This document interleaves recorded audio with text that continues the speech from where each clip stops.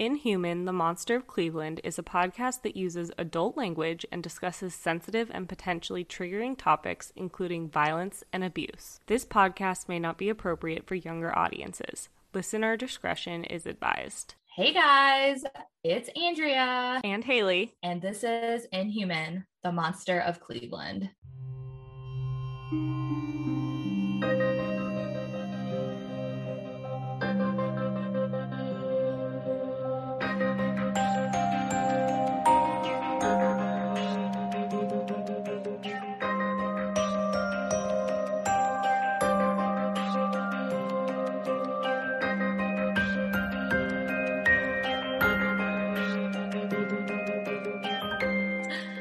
So, what's been up? Not much. I didn't show you my nails. I got Disney nails. I am so excited. I'm going to Disneyland in 2 days. That is so exciting. I'm so excited for you. And we're going to Disney too, but not Disneyland. We're going to Disney World in a couple of weeks. That's going to be so fun. I cannot wait to watch your vlogs on that. I know. I'm so excited. And you better be vlogging too. I hope you're vlogging. I know you're vlogging. Oh, yeah. Oh, yeah, definitely. And if you guys hear my almost 3-year-old in the background squealing, he's supposed to be taking a nap right now, but he's on another level this week. So just ignore that. And you may actually also hear my smoke alarm chirping. I took the battery out, but it's still chirping. I don't know what's going on. I hate smoke alarms. Like, you can disable it and it'll still chirp. Like, it's but what's up with that? No clue. I mean, I guess it keeps you safe, but you guys, right.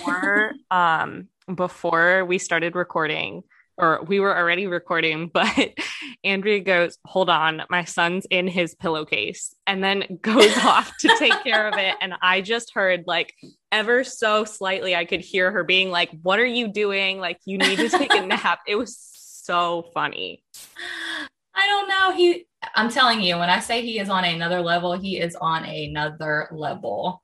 Yeah, he was inside of his pillowcase, just, I don't even know, being a bad guy. That's what he said. Oh, Mammy. Kids, am I right? All right. Well, should we just get into this episode 2? Yes. So episode 2, we are going to be continuing Michelle's capture and kind of what she experienced in the first year that she was in Castro's home. And I think we left off with the last episode. He had basically locked her in one of his rooms and slammed the door and threatened to basically kill her if she was going to try to scream or anything. Right. Yep. Don't move. Castro threatened Michelle. He left the room, and when he returned, he had grabbed some extension cords and he actually tied her up around her ankles and wrist. Michelle stated in her book that the cords were so tight that she felt that she began losing feeling in her hands and her feet, which is just horrific. If it was, I mean, for her to be just tied up and already losing feeling in her hands and feet, like, that's just absolutely horrific. That's so scary. Like, I can't imagine that feeling of, like, this whole thing, obviously, but you're like already tied up, you can't do anything, you can't get out, and then you start losing feeling, and that, like, is a whole different what's the word I'm looking for, like, sensation that's terrifying in itself. Like, when your arm falls asleep or something, like, that's the worst feeling. And so, I can't imagine. And I'm just going to give another trigger warning. The next part of this, well, pretty much the rest of the story is full of triggers. Sexual assault, rape, abuse, all of the things. So after he tied Michelle up, he unzipped his pants and actually began masturbating, telling Michelle that she would only be with him for a little while, which to me is very odd why you would say that while you are performing that act. But I think he was trying to, in some way, soothe her. And I mean, I'll talk about this in Amanda's episode, but she said the same thing, that it was like, it was the same type of thing. Like, what he was trying to say, oh, you'll go home in a week and then you'll go home by summer. And then like he kept making these promises. And it's like, I think that he was trying to make himself feel better about what he was doing, like telling himself, oh, I'm going to let them go. Like, I'm not going to hold them captive forever, which is I just agree. disgusting. It seemed as though he was like trying to gain some sort of sick sympathy from Michelle by telling her how lonely he was ever since his kids and his wife left him. At that point, Michelle was really fearful for her life. She really thought that this sicko was going to kill her. After he finished, he then hoisted Michelle up and hung her from a wire that was strung between two poles he had put in the room. Wow. I cannot believe that. I know, it's just mortifying, number one, to be in that situation. But then at that point, it's like she's like slaughter almost, like being hung. Right. And that, like, I'm sure is painful too. Like, not just to be tied up, but to be hung like that. Like, oh. Yeah. She was basically hogtied, like how they would tie up like a pig for slaughter. So at that point, of course, Michelle's freaking out. She began to pray the only prayer that she knew, which was now lay me down to sleep, which resonates with me because that's a prayer that I grew up praying as a child. He then smacked her in the side of the head and told her to shut up. Michelle was suspended 12 inches off the ground, and he then proceeded to stuff a dirty sock in her mouth.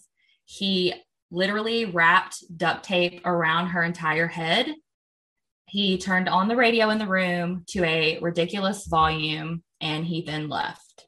Of course, Michelle tried to scream, but was unable to because she had a sock in her mouth. Plus, the music was so loud that no one would likely hear her anyway. She frantically looked around the room for ways to escape and noticed a mermaid picture on the floor. At that point, she thought to herself that this room must have belonged to one of Castro's daughters. And if so, how could a man with two daughters do this to another woman? And I mean, I agree with that. Like, that was always in the back of my mind, hearing the stories and knowing that he had daughters that Michelle and and the other girls, I think, knew.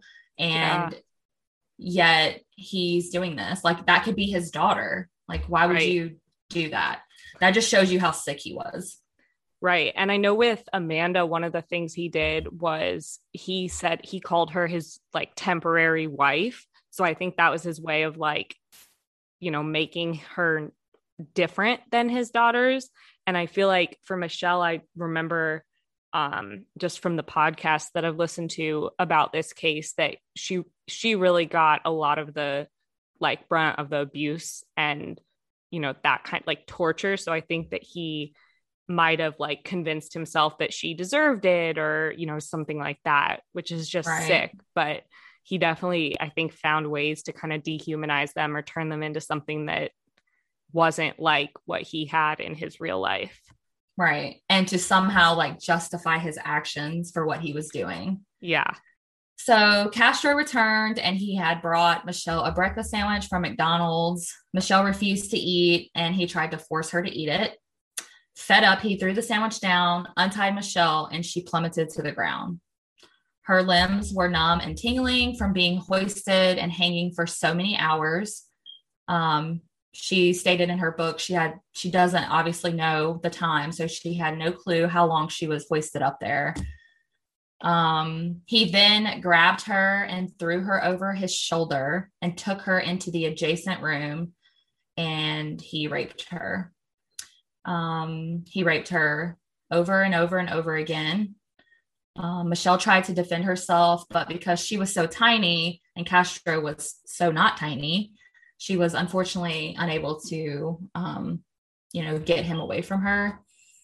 She begged and pleaded with him to let her go home. When he finished, he laid beside her and began to cry and told her that he needed her. First of all, fuck you for crying. What? Like, no, You do not get to, first of all, you don't get to cry. Second of all, you don't get to lay beside her and have pillow talk like you guys are a couple and you just got done making love or something. Like, he literally was acting as though Michelle was his girlfriend or his wife. And that is just so sickening to me. Right, exactly. Like, that's him making her into something that she's not, so he doesn't feel so quote unquote bad about raping her. Like, he convinced himself that, or told himself that she wanted it and that, like, that was just what was going to happen. Ugh. Right, exactly. So Michelle said that he would lay with her often after the rapes and tell her stories of his life and his childhood. While it sickened her, she did try to reason with him, saying that he didn't need to do this to her because of the unfortunate things that happened to him. Like I like to say, lots of people have shitty childhoods and they don't turn into rapists or kidnappers. So that's just a poor excuse. And it seemed like he was trying to use that as an excuse. At that point, he abruptly stands up, throws money down on the mattress to quote unquote pay her for her services, and he left the room, which Michelle states in her book that he frequently did to all the girls, like treating them like prostitutes or treating them like sex workers, to, again, I guess, justify his actions, even though, you know, Michelle was definitely not a sex worker, and Gina and Amanda were, I mean, they were children. So clearly, right, you know, they're not on the streets working for money.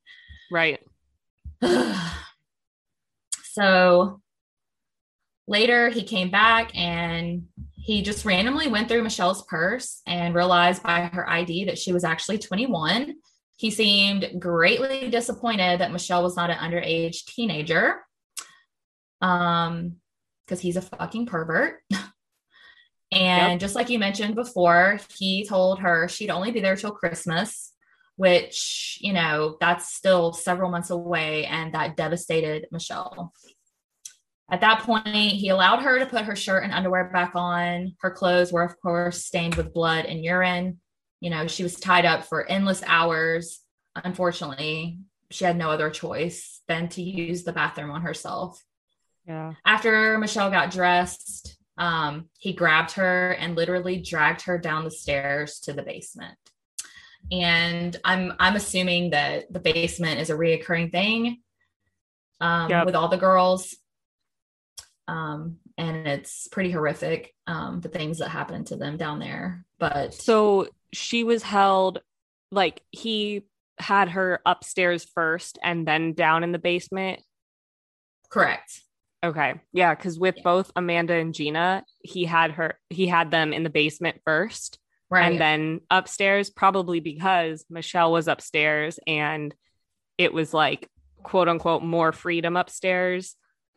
And so he wanted to, like, get them used to, quote unquote, being tied up down in the basement. Exactly. And I think Michelle was kind of like his, for lack of better term, test run, you know, to see what worked and how he wanted to operate this disgusting thing that he was doing. And that's why he kind of shifted her around a lot. Because as you will see, as I progress with the story, I mean, she basically has time in almost every room of the house. Michelle, now in the basement, was, you know, shaking uncontrollably. She just knew in her gut that he was taking her down to the basement to kill her. The dude, which is the name Michelle started to call Castro, because in her mind and in mine, he didn't deserve to have a name. He actually left the basement. She began to kind of look around the room, see what her options were to hopefully possibly escape. She noticed there were lots of alarm wires all around the basement, and she looked around to see if she could, you know, escape, which there didn't seem to be any means for that. Later, he returned with chains and tied Michelle up, part of the chain being around her neck, part of it around her waist, and then around her ankles. And he actually slammed a motorcycle helmet on her head, and everything went black. That's so terrifying. I know, to be in a basement thinking that your life is about to be over, and then now your vision is obscured, like, yeah, Right. terrifying. After hours of struggling to escape, Michelle managed to free up her hands and take off the helmet. Luckily, she tried to loosen the chains, but to no avail. At that point, she heard Castro returning, and he was storming down the stairs. And he noticed right away that Michelle's hands were free, and he was furious. As punishment for what she did, um, as though she hadn't already been through enough, he stripped her down completely naked and made her do unspeakable things to this day Michelle still cannot speak about. Oh, that gave me She, chills. Like, that's like just knowing what she does speak about and like what we do know that happened. And this is something that even worse than that is like, I can't even wrap my head around that. I have chills right now. That's, oh, terrifying. exactly, because the things that they do write about in their books are so horrific. I mean, I can't imagine what could be possibly worse that she would not want to talk about, you know. But Exactly. I totally respect and understand her not wanting to share those details. Yeah. um I mean, I completely understand. I mean, she's so brave to even tell her story, honestly. Yeah. She stated in her book that a part of her died that day, which actually is like about to make me cry right now, and it did make me cry in the book, Yeah. reading that, because I don't have any situation really to compare that to, but just being an empathetic person, like Right. that broke my heart, you know. Yeah. That I hadn't heard that before. And that also broke my heart Yeah. a little bit right there too. Yeah. Again, this piece of shit paid her for her services and told her that she was staying in the basement until she could be trusted. Later, possibly hours, possibly days, she is unsure, he brought down a plate of spaghetti that his mother had made him. He fed her partially against her will, but she was so starving that she didn't care. He eventually loosened up her chains a bit so she could walk over to a bucket to use the bathroom, which, I mean, is better than going, you know, in your pants, but still, like, you don't have the decency. Not that I expect him to have the decency, but like, you don't have the human decency to allow her to use the bathroom. Yeah. You can edit out all my huffs too. Because I'm just like, mm. I know. No, I know. I feel like it's good to, Huff it we're out. showing. Yeah. Yeah. Um, Michelle said that when your life is stolen from you, even the most basic stuff makes you grateful. And she was grateful to have the bucket and to have somewhere to go to the bathroom. Some mornings, Michelle would hear his alarm go off, and she remembered that Emily, his daughter, who she was friends and acquaintances with, had told her that he was a school bus driver. Yikes. How in the hell did this dude get a job working with kids? I know. Um, I they know. were Michelle refers to him a couple of times in her book as Dr. Jekyll and Mr. Hyde, which I can totally see that. He has a different Yep. persona depending on who he's around. Right. And even I think you talked about this last episode and I'll talk about it in Amanda's episode, but he like was a different person when they first got into the car and were like, "Oh yeah, like a ride would be amazing." And Right. and then as soon as that flip switch flipped, it was a totally different person. Right. Just like Dr. Jekyll and Mr. Hyde. She also noticed from being in the basement that this dude only showered about once a week. Um, That's when she'd hear, nasty. I know, she would hear the shower running, but also the fact that he smelled like hot ass on a summer day gave it away as well. um, which again is just horrific, thinking about the things that he does to her and the fact that he doesn't even have, again, any human decency to take a freaking shower. He didn't feed Michelle often, but when he did, it was usually some old gross breakfast sandwiches from McDonald's or another fast food restaurant. He seemed to eat there daily just about. He would often tell her that she better do exactly what he says or he wouldn't feed her. When he would get home from work, on most days, he would watch porn. And when he was ready, he would go down to the basement and rape Michelle. Wow. Yeah. She said that at night was when he was most likely high or drunk. And she knows that he was smoking marijuana because she could smell it. Or sometimes both. He would do the more awful things to her. During these times, Michelle would let her mind wander. She would wander back to happier days, like the Christmas she spent with her son, or the day Roderick gave her his mother's scarf. Well, I'm not going to cry. Why am I getting emotional? Okay. She also would sometimes sing to herself, and Castro was so intoxicated that he wouldn't even notice that she was singing while he was abusing her. Which I honestly am thankful for, because when she prayed, he smacked her in the side of the head. Wow. Another way that Castro enjoyed torturing Michelle was by telling her that no one was looking for her. We later find out that that's actually half true.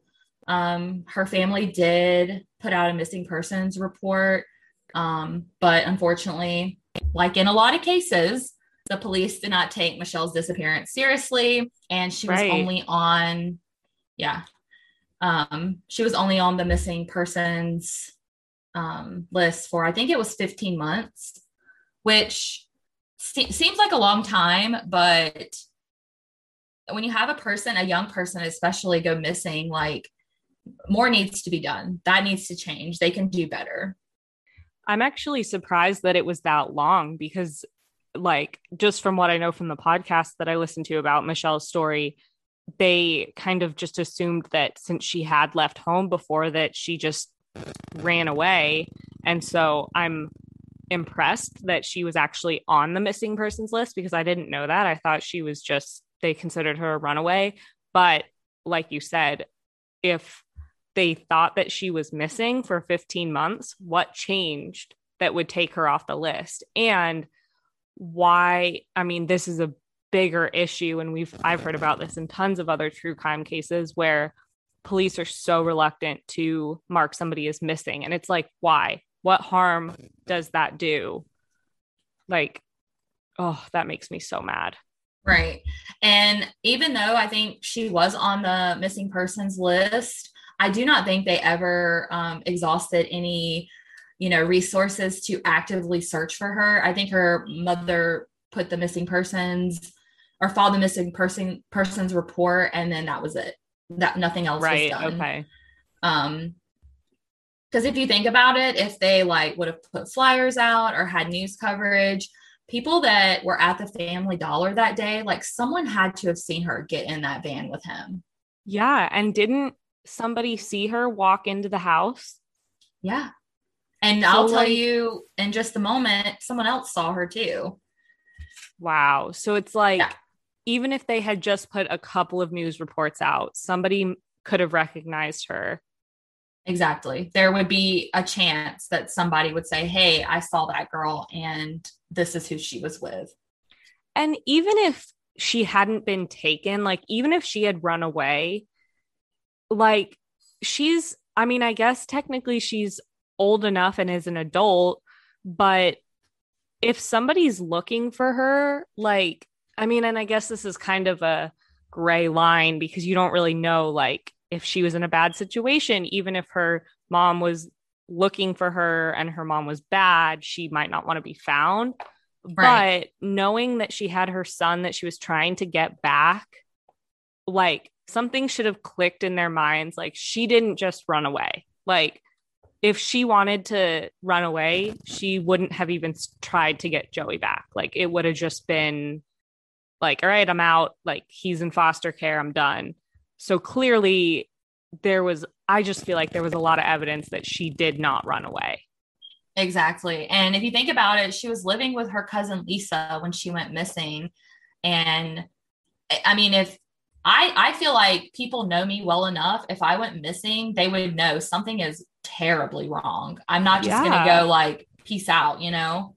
Yeah. And I feel like her cousin would have known that, just knowing that she, even if she had left home before, like, again, the thing with her son, and she had been trying to get him back. Like, she wasn't just going to peace out after trying for, a couple months or however long it was, and then just give up randomly by not Right. showing up for a hearing.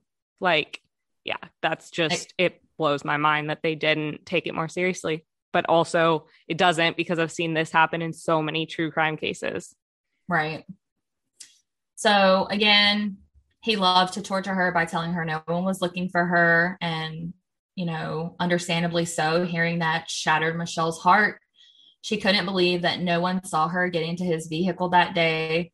And regrettably, Michelle was still stuck in that hellhole and no one had yet found her. So a few weeks go by and Michelle starts to notice a pattern when Castro starts having his band over. Every Saturday night, he was in a band and they would come over, they would drink, smoke weed, and play music so loud that Michelle, again, knew that if she tried to scream, no one would hear her. Alone in the dark, Michelle felt not only hopeless, she also began to feel like she was losing her mind, which is so understandable. I mean, just knowing things like psychologically, because I do have a bachelor's of science in psychology, there's just certain things like that can be tormenting that are not physical, like being in the dark, being tied up, not being able to use the restroom, not being able to bathe yourself. Like, I totally understand why she felt like she was losing her mind.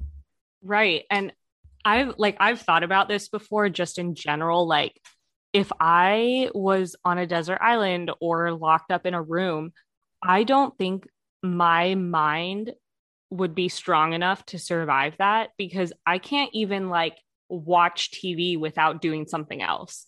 Like, Yeah. I am always, and I mean, I'm just a person that always like has multiple things happening, which is like just who I am. But thinking about being locked in a room where you literally cannot do anything, and then on top of that, being tied up, not, like you said, not being able to use the restroom, bathe yourself, not being able to eat, like, I can't even begin to wrap my mind around that. And I do not know how all three of them were able to survive. Like, that is just, I have no words. It's just like, you had It's to be, phenomenal. It really is yes, phenomenal.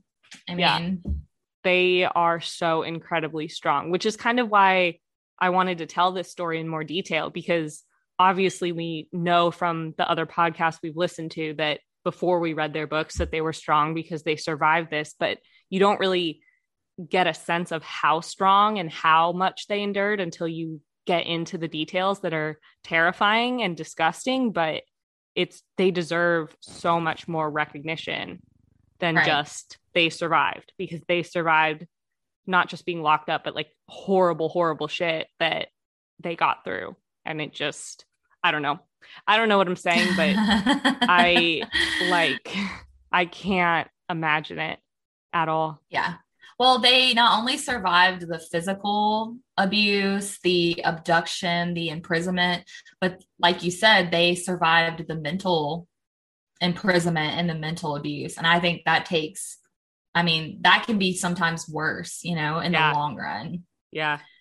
So again, Michelle felt like she was losing her mind. She actually began imagining her son Joey there with her, and she would pretend to talk to him.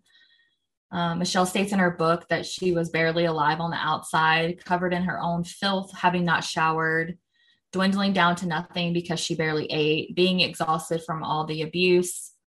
Often she would just sleep the days away and dream of her son. After what felt like months of being in the basement, Castro finally declared he was taking Michelle back upstairs. After being in the darkness for so long, of course, the sun was blinding. He led her back up to the pink room. The poles thankfully were gone. However, he still chained Michelle up once again. Again, she begged and cried for him to let her go, saying that she would not say anything to anyone. No one would ever capture him or find him. She just wanted to go back and be with her son. Instead of doing that, he assaulted and raped her. Again, he laid with her and told her about how he was bullied as a child by Black kids for being overweight. Boo hoo. He told her about how he was sexually abused, allegedly. He expressed to her his love of pornography and how he preferred blondes. And trigger warning, he also stated that he wished he had gotten to JonBenet Ramsey and Elizabeth Smart first. Wow. I hadn't heard that. So, like, Yeah. I mean, there's a lot of layers to that, but my first thought is like, what a narcissist. Like, you think that, like, what a vile, disgusting thing to say about a child who is deceased. That's that's the first thing that, like, and I'm laughing not because it's funny, but because I'm so uncomfortable.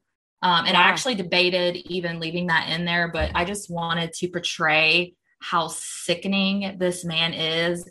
I mean, we know how sickening he is, but it's like so much deeper than just that, you know. Yeah, like just that takes you into his mind and where he was, and like all of this stuff where he would say, "Oh, I'm going to take you home," or, you know, even paying them. Like, he knows that he's a monster because he knows that he. Yep. Oh, wow. That's just, and it's just so narcissistic to be like, I wish I would have been the one to do that. Yeah. Like, you know, just. You know, often after he would assault Michelle, she would cry, you know, who wouldn't cry. And he would try to soothe her by telling her that they were a family now and he wanted her to be happy. Oh my God. Again, it's like he's trying to soothe himself by doing that and be like, "Oh, I'm not that bad. I'm like, we're a family. This is what we're doing." Yeah. Like, this is normal. Like, no, nothing about this is normal. Nothing. No. As I mentioned before, she often referred to her in her own mind as Dr. Jekyll and Mr. Hyde because she never knew which side of Castro she would get. Typically, of course, it was the abusive, malicious, terrible, rotten piece of shit, horrible rapist side. But ever so often he would do quote unquote nice things. I use that term very loosely. For Michelle, like, for example, he did bring her a radio so she could quietly listen to music to pass the time. He specifically said that he did not want her listening to rap music or listening to the news.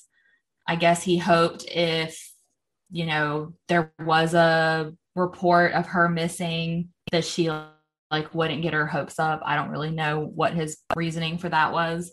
I think part of that could have been like, we kind of talked about this in the last episode when we talked about his history, but he was very racist. And like, I know that in later parts of the story, he would like not let the girls watch stuff with African-American actors in it. And so I wonder if that had to do with it. And I know he like didn't like them listening to rap music that was by African-American artists. So I wonder if that had something to do with that and just the news. Like, maybe there was a lot of coverage of something happening in the African-American community or something like that, that he was just like not wanting her, because Amanda and Gina both watched the news a ton and like he was fine with it. He would like sit with them while their family was on the news. Like, so yeah, I wonder if there was something else going on there. I think it's multifaceted. And I mean, obviously we'll never know what his reasonings were. I mean, he definitely was a racist piece of shit. As we'll learn more about that in later parts of the episode and your episodes. But Michelle, of course, would still listen to the news and hope that, you know, her family was looking for her, but sadly she never saw any news coverage on it. One day, Castro had Michelle actually help him board up all the windows on the top floor with wooden planks. The pink room that she was in, the adjacent white room, and two other rooms, another pink one and a blue one. He seemingly was building like a prison or a fortress where no one could hear or see in and no one could hear or see out. Knowing what I know, he was probably preparing for the other girls that he was going to abduct. At that point, for seemingly no reason, he moved Michelle into the blue room for a few weeks. And he told her once he kidnapped two more girls, he would let her go. Sometime later, Michelle had been talking to Joey in her room when Castro stormed in and yelled, "Who the hell are you talking to?" She told him she had been talking to Joey, and he called her a crazy little slut. First of all, how fucking dare him slut shame her? She's not a slut, and he rapes her daily. And honestly, like, how dare him call her crazy? Like, what else is she supposed to do with her time? You know? Right. Like, I'm pretty sure you're the crazy one, dude. Don't try to project it onto somebody else. Exactly. So she just had this wild hair and decided to say, well, maybe if you got me a puppy like you originally said you would, looking back to how he actually got Michelle in the house, she would have someone to talk to and she wouldn't be as bored. Surprisingly, a week later, he arrived home one day and in his hands, he had a cardboard box. And sure enough, there was a little brown and white pit bull puppy inside. Oh. Yeah. Michelle named him Lobo because he was short and squatty and low to the ground. And she actually, which is kind of cute because Michelle herself is very teeny tiny. So she kind of felt like he was like a little, match for her, like a perfect match. He brought her so much joy that Michelle wasn't sure she could feel anymore. And of course, she instantly fell in love with him and loved him with every ounce of her being. She would pass the days making make-believe scenarios about taking him on walks through the neighborhood and meeting up with friends. He gave her some normalcy in a chaotic, warped world that was now Michelle's life. However, much like everything else, that joy would soon come to an end. And trigger warning, the next part does include animal cruelty, extreme animal cruelty. One night when Castro was drunk and assaulting Michelle, Lobo began barking and Castro slapped Michelle in the head and told her to make him shut up. Lobo then lunged at Castro, trying to bite him, trying to what it seemed like protect Michelle, but Castro snatched the little dog up and broke his neck. So Michelle went back to feeling very alone again. Out of nowhere, one day, Castro took Michelle outside, which is like shocking. Like this dude, he doesn't do anything textbook, which is, I think, hard for like a lot of people who know this case, because it just seems he's all over the place. He doesn't know what he wants. It almost, and I hate to give him this, but it almost seems like deep down inside, there is an inkling of something. Either he like wants to get caught or he has some sort of small amount of guilt. I don't know. I don't even want to call it guilt because it doesn't seem like he has an ounce of guilt, but there's just the things he does doesn't make sense. Right. It's like the other side of him. And I also feel like that's almost him getting like more comfortable. Like he's like, I've broken her. She's not going to try to get away. Like that's his feeling. True. And so he's like kind of relaxing a little bit, which is also what kind of led to their escape, which we'll talk about that later. But yeah. Right.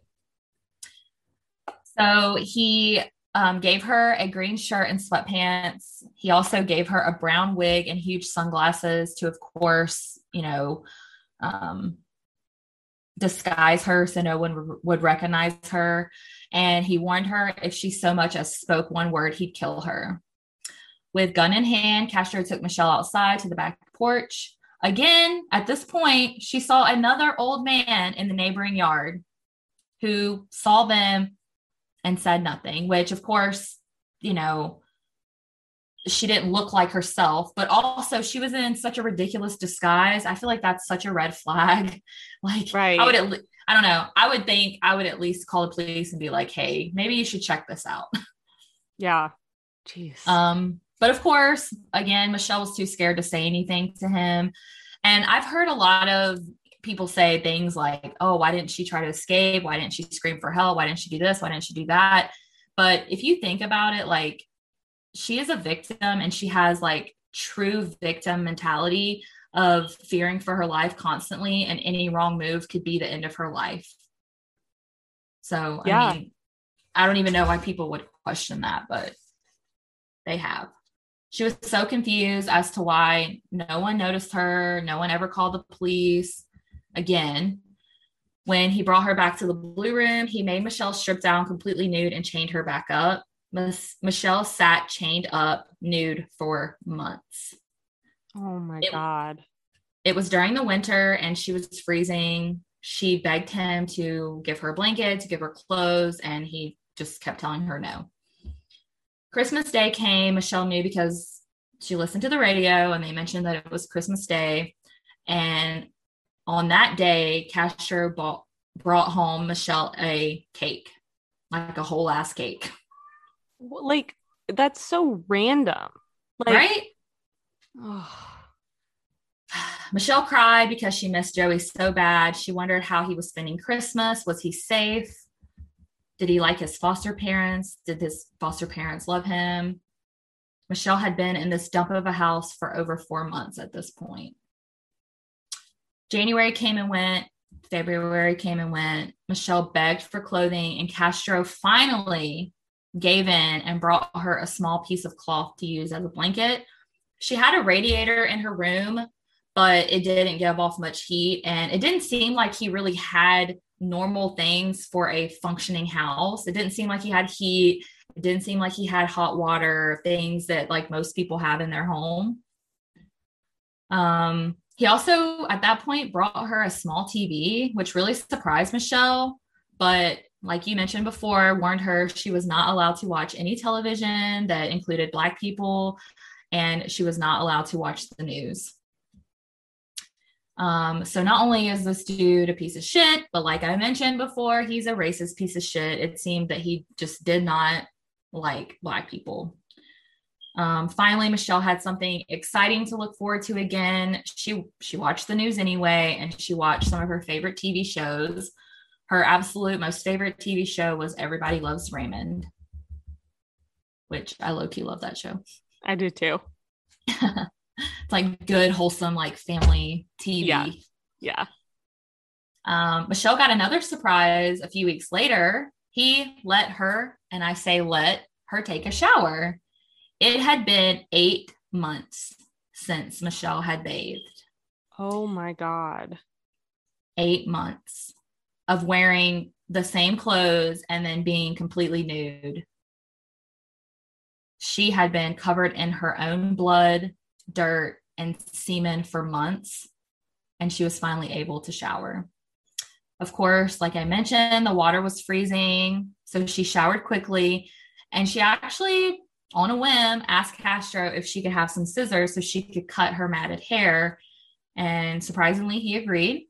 Michelle cut her hair super short, and back to the blue room she went, where he raped and abused her again. On April 21st, 2003, Michelle was watching the news and heard that a teenage girl, Amanda Berry, had been reported missing in the area. The cute blonde girl in the picture, Michelle recognized right away. They had been in art class together in high school because, as I mentioned in episode 1, Michelle was very behind in school. So 16-year-old Amanda and 21-year-old Michelle were in the same art class. Wow. I didn't know that. Yeah, it's crazy. Wow. And it was at that moment that Michelle got a sinking feeling in the pit of her stomach. She knew in her gut that Amanda had been taken by Castro. Oh my God. And I have literally full body chills. Yeah, I do too. Because she knew. She knew he was planning to kidnap another girl. And when she saw that Amanda, her picture, she's blonde, she's young, she just knew. And she was unfortunately correct. So, on that note, I will conclude episode 2. So, make sure you are subscribed on your favorite podcast platform so you do not miss our next episode. Yeah, next episode, I'm going to be talking about Amanda, and, a lot of it is not the same as everything you talked about with Michelle, but the same vibe, I guess, because he's doing it all over again. But at the same time, her story differs a lot from Michelle's. So right. I'm excited to get into that and start telling Amanda's story next week. I'm excited to hear her side of the story as well, because I mean, like you mentioned, I do know a lot of the whole story just from listening to other podcasts, watching the documentary. But the details, because as you will see later on, he kind of tries to like pin them against each other and make them jealous of each other. So I'm really interested to hear Amanda's side of the story, especially as like such a young girl, and just hearing like what she experienced and what she went through. Yeah. Also, if you have Instagram, follow us over on Instagram at inhuman_podcast. We're trying to be, live and in action over there as much as we can. Yeah, we're trying to get it all in, but this is all new for us. We are sharing photos over there weekly on episode drops so that you guys can kind of go over there and, look at some of the photos, the victims, the girls, and, just kind of get an idea of like some of the things we're talking about, some of the things we're describing. So definitely check us out over there. And if you enjoy our podcast, we would appreciate if you could rate us on iTunes. It helps us out, and, give us that 5-star review if you think we deserve it. I hope we do. Yes. If you like us, let us know. And if you don't, that's okay too. This is not everyone's cup of tea. True crime is definitely not everyone's cup of tea, but yeah. But okay. We want to thank you so much for listening. And we'll see you next week. We'll see you next week. Bye. Bye.